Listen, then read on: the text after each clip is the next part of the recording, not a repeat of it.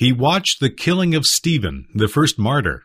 He went on to do everything he could to stamp out the newly formed Christian church. We would not expect him to become a convert and missionary and an apostle, but that's exactly how God used Paul. Welcome to the Bible Study Hour, a radio and internet program with Dr. James Boice, preparing you to think and act biblically. Repetitions in Scripture are important, so when Luke tells of Paul's conversion 3 times in Acts, we need to pay attention. Paul's conversion is a powerful story of how Jesus reached down and touched the heart of his persecutor and made him a new creature. Let's listen as Dr. Boice teaches from Acts on the conversion of Saul. Acts isn't a very long book, although by the other books of the New Testament, it's relatively long, 28 chapters. Yet it's significant, isn't it, that a book of such limited length as Acts, covering so much material as it does, showing the expansion of Christianity from small beginnings in Jerusalem shortly after the death and resurrection of Jesus Christ, a religion that filled the whole empire, that a book that is relatively short, that seeks to present such an expansive picture, nevertheless tells this story of the conversion of the Apostle Paul not once but 3 times. You find it here in the 9th chapter. It's Luke's own account, as I said. But you find virtually the same thing again twice more, once in chapter 22 and a third time in chapter 26. Now, it's true that in each of those incidents it's handled somewhat differently. It's obviously the same story, but it's being presented to different audiences, and therefore different things are emphasized. Here, I suppose, the emphasis is upon the ministry of Ananias to the Apostle Paul, how God came to him and called him and sent him to this apostle to establish a bridge that from the very beginning said something about the unity and fellowship within the Church of Jesus Christ. In the 22nd chapter of Acts, Paul is speaking to a Jewish audience in Jerusalem. There's just been a near riot, and the soldiers have intervened to protect him and put him in protective custody. He's asked for permission to address the crowd, and he does, and he tells the story of his conversion, and there the emphasis seems to be upon the intervention of God in his life, the revelation that he received from heaven. Obviously with great point, because the Jews believed in such things, and claim to having heard a voice of God from heaven was no mean thing. That had to be taken seriously, and they gave him very serious attention until he came to what proved to be the end of the address and mentioned that this God who spoke from heaven told him that he was going to send him to the Gentiles, and at the word Gentiles, they were so fanatical that they began to break into noise again, and that was the end of the speech. But that was the emphasis. And then in the 26th chapter, we have Paul again telling the story of his conversion. This time he is before kings. It tells us in this story that he is going to appear before kings and bear witness before them, and that's what he does, before Festus and Agrippa, 2 Gentile kings. And here, when he tells his story, the emphasis, though it's the same story, seems to be upon the commission to go to the Gentiles, which of course makes sense. That's what he wants to show. God gave him a revelation and a message and told him to go to the Gentiles, just like Festus and Agrippa. And we know that he got a good hearing on that occasion. Well, as I say, there are 3 different emphases in these 3 different stories, and all of that makes perfect sense and we understand it, but still it is very striking, isn't it, that in a book of this length, Luke would tell the story, not summarizing it, but telling it in full, tell the story of the Apostle Paul's conversion 3 times. Obviously, it means that Luke considered that very, very important. He saw it as a watershed event, a turning point in history, as significant, if you can understand it, in its own way, as the resurrection of Jesus Christ himself. Very interesting historical demonstration of that, a story which I have told before, generally at Easter time, because it concerns the resurrection. It concerns these 2 men who lived in the 19th century, Lord Lyttelton and Gilbert West. They were good friends. They moved in literary circles, and they were both unbelievers, strong in their unbelief. They were lawyers, and they had, as they thought, very good reasons for not accepting Christianity. They said to each other one day in conversation, you know, this matter of Christianity really stands upon a very unstable foundation. There really are only two things that stand behind it: the alleged resurrection of Jesus Christ and the alleged conversion of Saul of Tarsus. Why, if we could just disprove those, which should be a rather easy thing to do, Christianity would just collapse like a house of cards. So they said to each other in this conversation, let's do it. Why don't you write on one and I'll write on the other? And Gilbert West said, well, all right, I'll write on the resurrection of Jesus Christ. And Lord Littleton said, I'll write on the conversion of the Apostle Paul. You show why Jesus could not possibly have been raised from the dead, and I'll show that the Apostle Paul could not have been converted, as the story says he was, by a voice from heaven and a revelation on the road to Damascus. And so they went off to write their books. And sometime after that, they came back together, and one of them said to the other, you know, I have a confession to make, as I have been looking into the evidence for this. Remember, they were lawyers, and they had very good minds. He said, I've begun to think that maybe there's something to it. And the other one said, well, you know, the same thing has happened to me, but let's investigate it and see where we come out. So they did, and when they met finally, they had kept in touch, being friends over the period of their work. When they met finally, each had to confess to the other that in the end they had come out giving exactly the opposite conclusion than they thought they were going to have when they went in. Gilbert West wrote a great book on the resurrection of Jesus Christ. That's its title. And Lord Littleton wrote a great book on the conversion of the Apostle Paul. And those books are available in our library. My own version, an old one, has both of them bound together. And in these two great books bound together, there is a flyleaf, and on the flyleaf are printed the words, blame not until thou hast examined the truth. It's interesting, though, isn't it, that both of them concern the resurrection of Jesus Christ.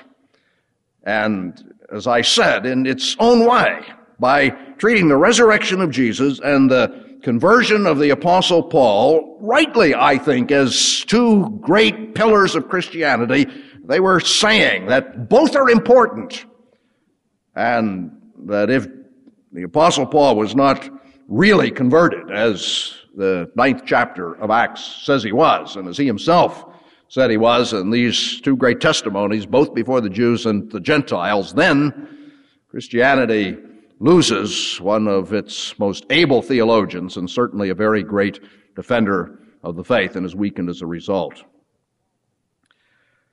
Well, this man Saul is interesting.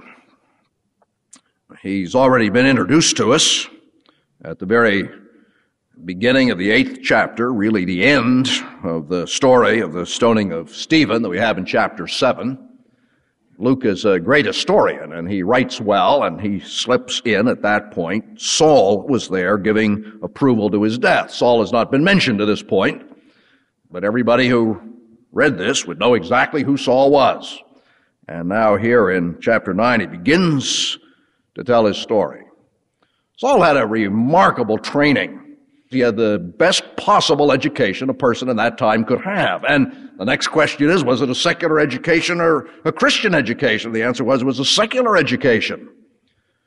Overtly secular in his hometown of Tarshish. It had a Greek education, and he gives some indication of that. He didn't put a great deal of store by that, but he gives some indication of that because in his writings, from time to time, he'll quote one of the Greek poets. So he must have learned that or studied that at one time in his youth. But he also had what in that day would have been called a religious education, but from our point of view, was a secular religious education. He went to Jerusalem and studied under Gamaliel. It would be like going to Harvard University and registering in the religious department there. It would have been a study of religion, and it would have been very thorough. Indeed, it was. And he knew the law, and he knew all the traditions of Israel, but it wasn't a spiritual thing. And Paul gives every evidence of that in his life, and his heart really was untouched by the Spirit of God. But that was Paul. Now we ask a question at this point. What would Paul, before he met the Lord Jesus Christ on the road to Damascus, have thought of Christianity? He knew about it, of course, because he was persecuting the church. He was out to destroy Christians, and he had been in Jerusalem for some time. He had studied with Gamaliel. That's where Gamaliel had his school. And certainly, although he wasn't in Christian circles, Jerusalem wasn't all that big, and he certainly knew what was going on. He'd heard the stories and was acquainted with Christianity. Later, he begins to summarize all the basic doctrines of Christianity. He does it in 1 Corinthians, that great chapter on the resurrection.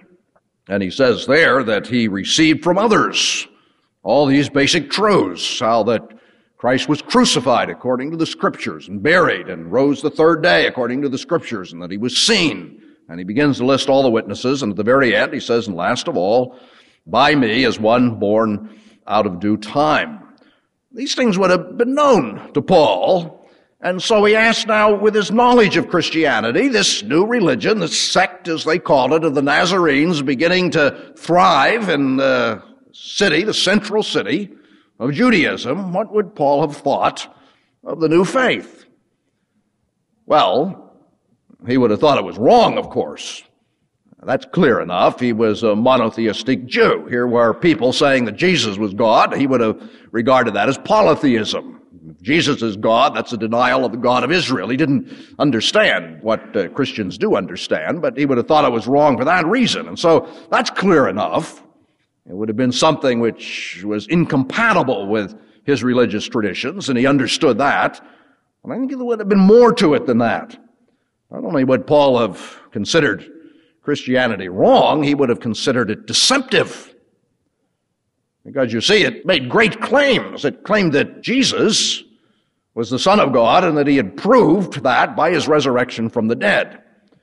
And if Christianity was wrong, Jesus had not risen from the dead and therefore was not God, then those who were going about to say that he had been raised from the dead and he was God were obviously and consciously trying to deceive the rest of the Jewish community. Moreover, there's this matter of the empty tomb. That was in Jerusalem. Frank Morrison, who writes that classic little book, Who Moved the Stone, calls a great deal of attention to this, saying that here were the early Christians, the apostles especially, preaching the resurrection, and there in the very city in which they were preaching it, there was the tomb in which Jesus had been buried, but which was discovered by the priests as well as by the early Christians to have been empty. If the enemies of the gospel had been able to produce the body of Jesus Christ in those early days, they would certainly have done it, because that would have destroyed Christianity at its roots. But they couldn't do it. It meant that it was a great embarrassment to them. But they would have tried to explain it, you see. The traditional explanation, it's reflected at the end of Matthew's gospel, is that the disciples came and stole away the body. If Jesus was not really raised, then something like that must have happened. That's the only explanation there could be. The disciples must have come and stolen the body, and then they must have gone about saying that Jesus was raised from the dead in order to establish a religion when, knowing perfectly well, he had not been raised from the dead and they had stolen the body. And that's what Saul must have thought, you see.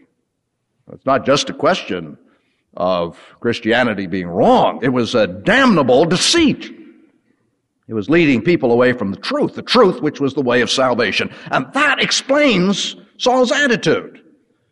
Some people say about Saul, well, he was just one of those people that likes to go around killing people.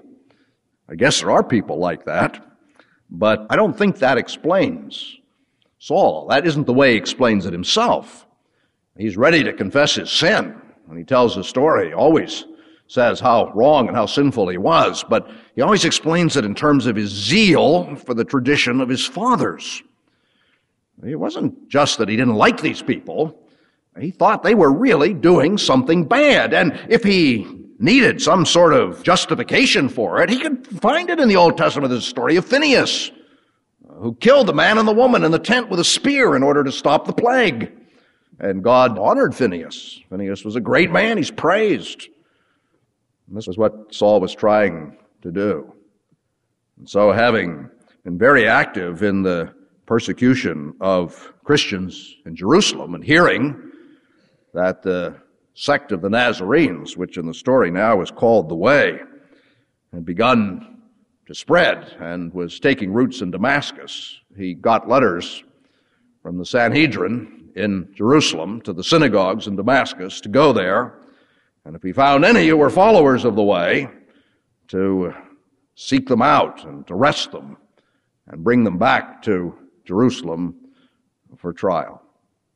And it was on that mission that God stopped him. There's some interesting things that are connected with this. For one thing, when one of the stories is given, the Lord is quoted as having said to Saul, Saul, it's hard for you to kick against the pricks or the goads. That means that he was bothered in his conscience. And when we recognize that, we begin to say, now, what was his state of mind? And why was he bothered in his conscience? The explanation of that comes from the context, the story, the way Luke is telling it. We are told the first time that we find reference to Saul that he was there when Stephen was martyred. And just think of that now in the context of what we know about Saul and what he must have been thinking about the church. Remember now, he thought that these Christians were not merely wrong, but they were deceivers. And now you see, for the first time in the trial of Stephen and in his martyrdom, he had come face to face, up close with one of these Christians. And what an impression it must have made on a man like Saul. Saul was educated, so was Stephen. Stephen perhaps didn't have the same advantage of a secular education, at least not a Greek secular education, as Saul did. But when Stephen stood up to give his testimony before the Sanhedrin, he certainly demonstrated a knowledge of the Scriptures that was equal to that of the Apostle Paul. Effortlessly, it would seem, Stephen rehearsed the great peaks of the history of the people of Israel.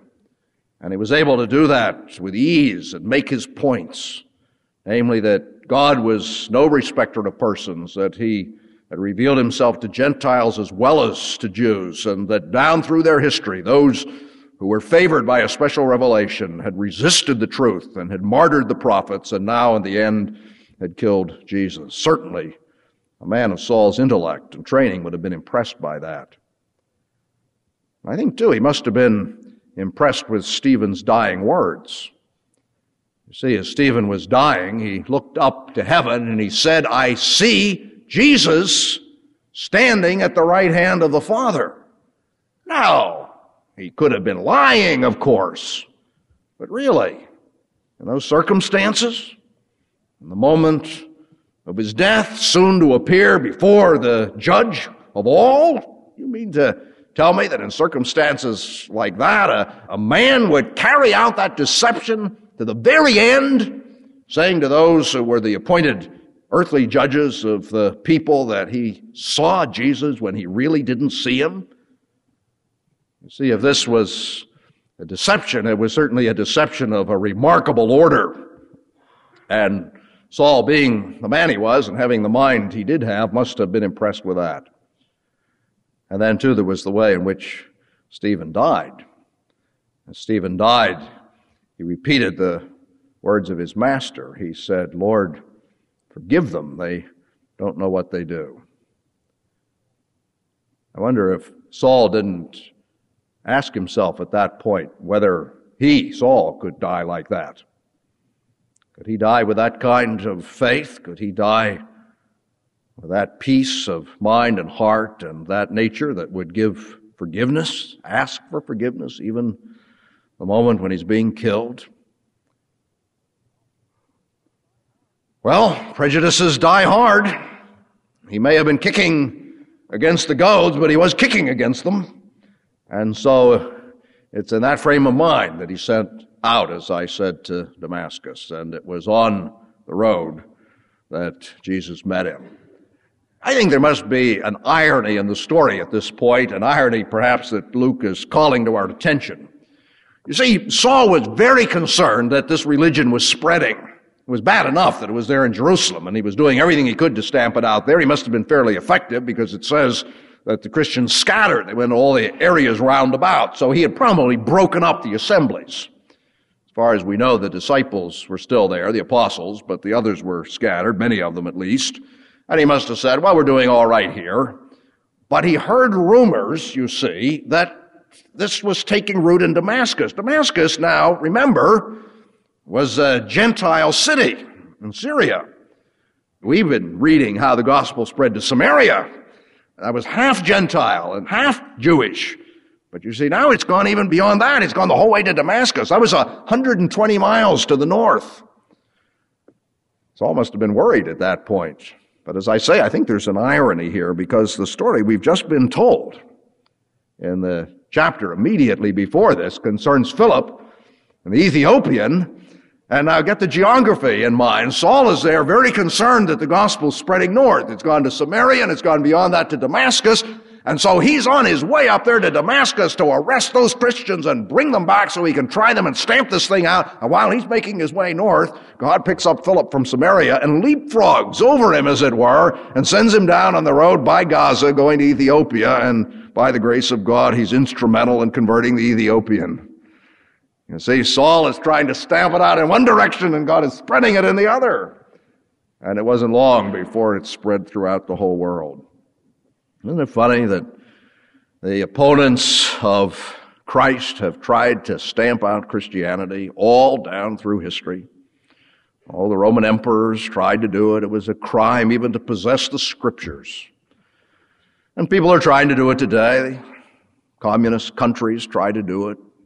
All different ways of trying to stamp it out. We're trying to stamp it out in this country too. It goes by the idea of the separation of church and state. It's to say you can't be visible with your faith. We have our own way of doing it, but what folly that is. We think we're stamping it out in this way, but the Lord of history, God himself, just spreads it through his people. And that's what was happening. Well, on the way to Damascus, the Lord Jesus Christ stopped Paul in his tracks. There was suddenly a bright light from heaven. He says, "Who art thou, Lord?" Perhaps he saw a vision of the Lord. He certainly heard the voice. And the conversation is a classic conversation. "Saul, Saul, why do you persecute me?" And Saul said, "Who are you, Lord?" Same verse 5. "I am Jesus whom you are persecuting. Now get up and go into the city, and you will be told what you must do." What a thunderbolt in the spiritual and intellectual experience of Saul. Here he was so sure, oh yes, resisting those goadings of the facts, but nevertheless, as he thought of himself, he was so sure that these Christians were wrong and that they were out to deceive people. And then suddenly out in a remote place, as remote as the area where the Ethiopian was traveling, on his way to Damascus, without a Christian anywhere around, suddenly there's a light from heaven and God speaks, and God is Jesus. What a turnabout, what a turmoil for Saul. Because unless he was utterly deceived, and unless he was hallucinating, it proved, you see, that Jesus was alive because Jesus was speaking to him. It proved that Jesus was God because this was a theophany. This wasn't a man he met walking along the way. This was a voice from heaven. This was God. And moreover, this Jesus, who was alive and who was God, was identifying himself with the very people that Saul was persecuting. "I am Jesus whom you are persecuting. You've done it unto one of the least of these, my brethren. You've done it unto me. If you've done them good, you do it to me. If you do them evil, you do it to me." That's the way Jesus was speaking. And Saul was just overwhelmed. Verse 7, you see, what an understatement. The men traveling with Saul stood there speechless, and Saul himself certainly was. He was blind as a result of the revelation. They led him into the city, and when he was there in the city, he spent 3 days. He was praying. He was seeking the will of God.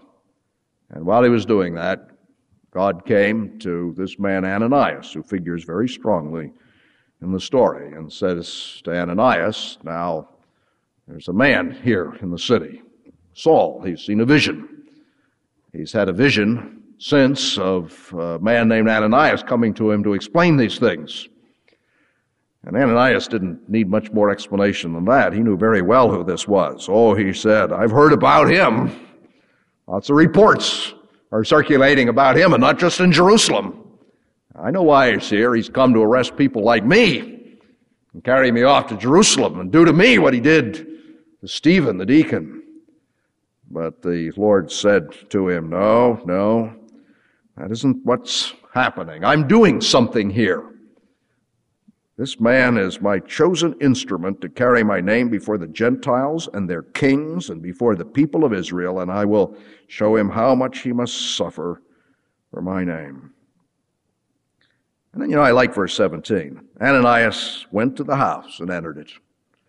Then when God spoke to Ananias, though he knew about Saul and knew what he was up to, was strong enough in the Lord to believe God and do what he said and trust God for the consequences. He might have said, I guess in these circumstances, we might have said at that point, oh no, Lord, you're mistaken. Many people you may have been able to convert, but Saul is certainly not on that list. If ever there was an unconvertible enemy, it's this man Saul. But if God said he was converted, Ananias was willing to believe that, and he went. I wonder if you have faith as strong as this great man from Damascus. Many of us pray for people. Sometimes it's a son or a daughter, sometimes a parent, sometimes a friend, sometimes a husband, sometimes a wife. We pray and we ask God to do something and change their lives, to work in their lives so they're born again. But we don't really believe it. We don't think God can. We say, oh, I know you do it with other people, but I really wonder if you can do it with that individual. God can, you see. God saved Saul, and he turned this great persecutor into this great missionary. The man who was doing the most in these days to harm the church, he turned into the man who did the most to build it up. And God can do that today. You see, if you have a son or a daughter that you're worried about and is off somewhere, not serving the Lord, you keep praying for them, because God can yet do something remarkable in their lives, and there are promises that concern our children that we can claim. At any rate, here's what God did with this man. Now, how do you explain this conversion? This is what Lord Littleton wrestled with in his book. He said there are only certain ways you really can talk about it. He said, if this didn't really happen the way it's described here in Acts, then this man, Saul, must have been an imposter or an enthusiast, that is, one who got carried away with himself, virtually out of his mind, or he himself was a deceiver or deceived by others. And then, in his legal way, with relentless logic, Littleton began to examine these things. He said, you have to ask, was Saul an imposter? This is Luke telling the story, but Luke got it from Saul. They were friends. Maybe this is the way Paul told it to Luke, and this is the way Luke wrote it down, but, it was just a big put-on. Paul was just pretending to something that never really happened. Well, he said, if that's the case, you have to ask for the motivation. If he was going to the lengths that he did to tell this great story that was no true story, why in heaven's name would he possibly do it? And he began to say, well, advance certain reasons. Some people might do something like that to think that they would get ahead. It's a way of impressing people and making a mark for yourself. People do that in the church sometimes today. They pretend to a faith they don't have because they think, well, it's a good thing to be a member of a church and be highly thought of. But, said Littleton, that was hardly the case in Paul's day. Paul had a future, all right, but his future was certainly not with the persecuted Christians. He was doing very well in Judaism. He himself talks about it. He said, I have excelled among the most excellent elect company of my people. I was a Pharisee of the Pharisees, zealous, moving ahead. Why? If anybody was going to make a name for himself and be successful in Judaism, it was Paul. So Littleton says you can't explain it by saying that he was doing it to get ahead. Matter of fact, the opposite happened. Humanly speaking, he got anything but ahead. He suffered many, many things by throwing in his lot with the Christians. He said sometimes, people will do that, claim a revelation from God in order to excuse some behavior, some sin that they want to commit. They'll say, well, God told me to do it. I just had this vision and God said, do it, and it's all right. And that's supposed to be an unimpeachable argument. Well, he said, did Saul do that? Is that the way he lived? Did he use the story of this revelation to indulge himself?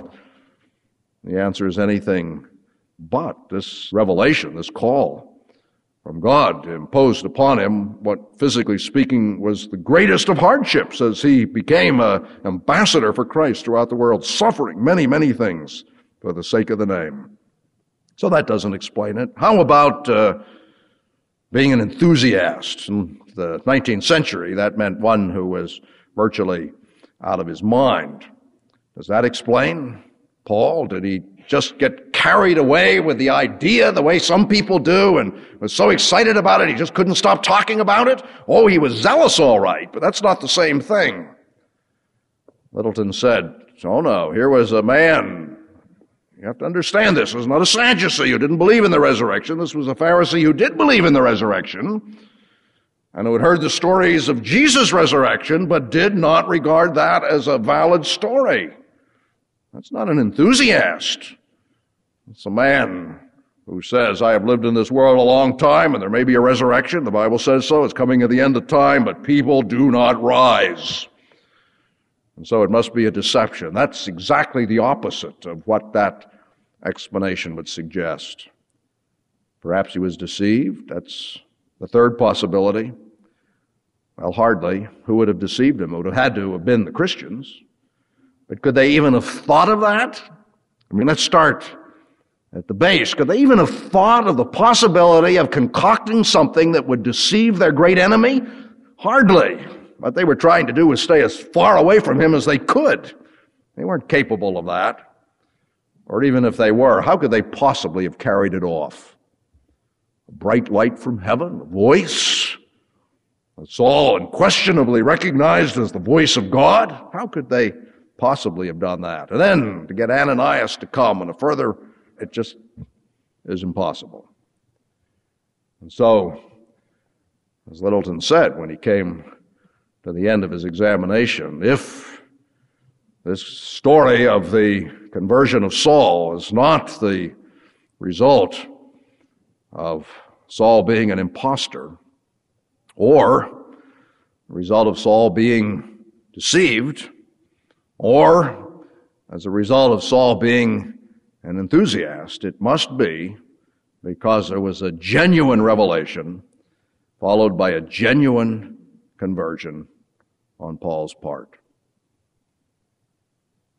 And that's the way people are converted, by that which is genuine. There are non-genuine conversions, people who pretend to something that hasn't really happened, people who profess the faith but later drift away.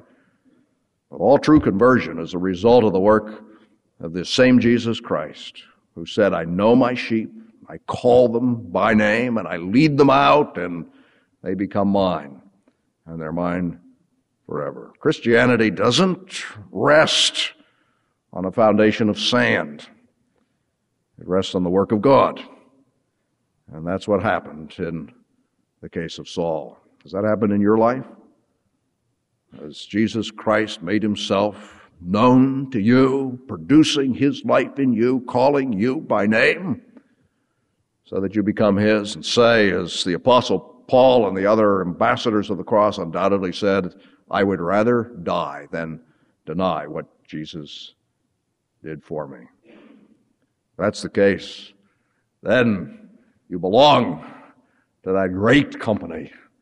And if not, you need to seek Jesus out while he may be found. Let us pray. Our Father, do bless these words, this story, these truths to our hearts. We are such sinful, imperfect, wayward, resisting people.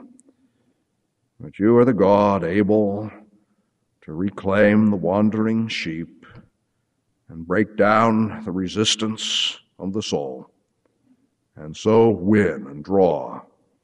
That those who are drawn to you become utterly different men and women.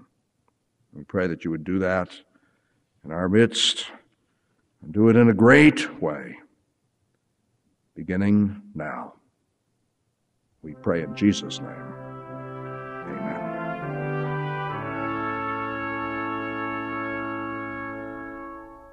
You're listening to the Bible Study Hour with the Bible teaching of Dr. James Boice, a listener-supported ministry of the Alliance of Confessing Evangelicals. The Alliance exists to promote a biblical understanding and worldview, drawing upon the insight and wisdom of Reformed theologians from decades and even centuries gone by. We seek to provide Christian teaching that will equip believers to understand and meet the challenges and opportunities of our time and place. Alliance broadcasting includes the Bible Study Hour with Dr. James Boice, Every Last Word with Bible teacher Dr. Philip Ryken, God's Living Word with Pastor the Reverend Richard Phillips, and Dr. Barnhouse and the Bible featuring Donald Barnhouse. For more information on the Alliance, including a free introductory package for first-time callers, or to make a contribution, please call toll-free 1-800-488-1888. Again, that's 1-800-488-1888. You can also write the Alliance at Box 2000, Philadelphia, PA 19103. Or you can visit us online at alliancenet.org. For Canadian gifts, mail those to 237 Rouge Hills Drive, Scarborough, Ontario, M1C 2Y9. Ask for your free resource catalog featuring books, audio, commentaries, booklets, videos, and a wealth of other materials from outstanding Reformed teachers and theologians. Thank you again for your continued support and for listening to the Bible Study Hour.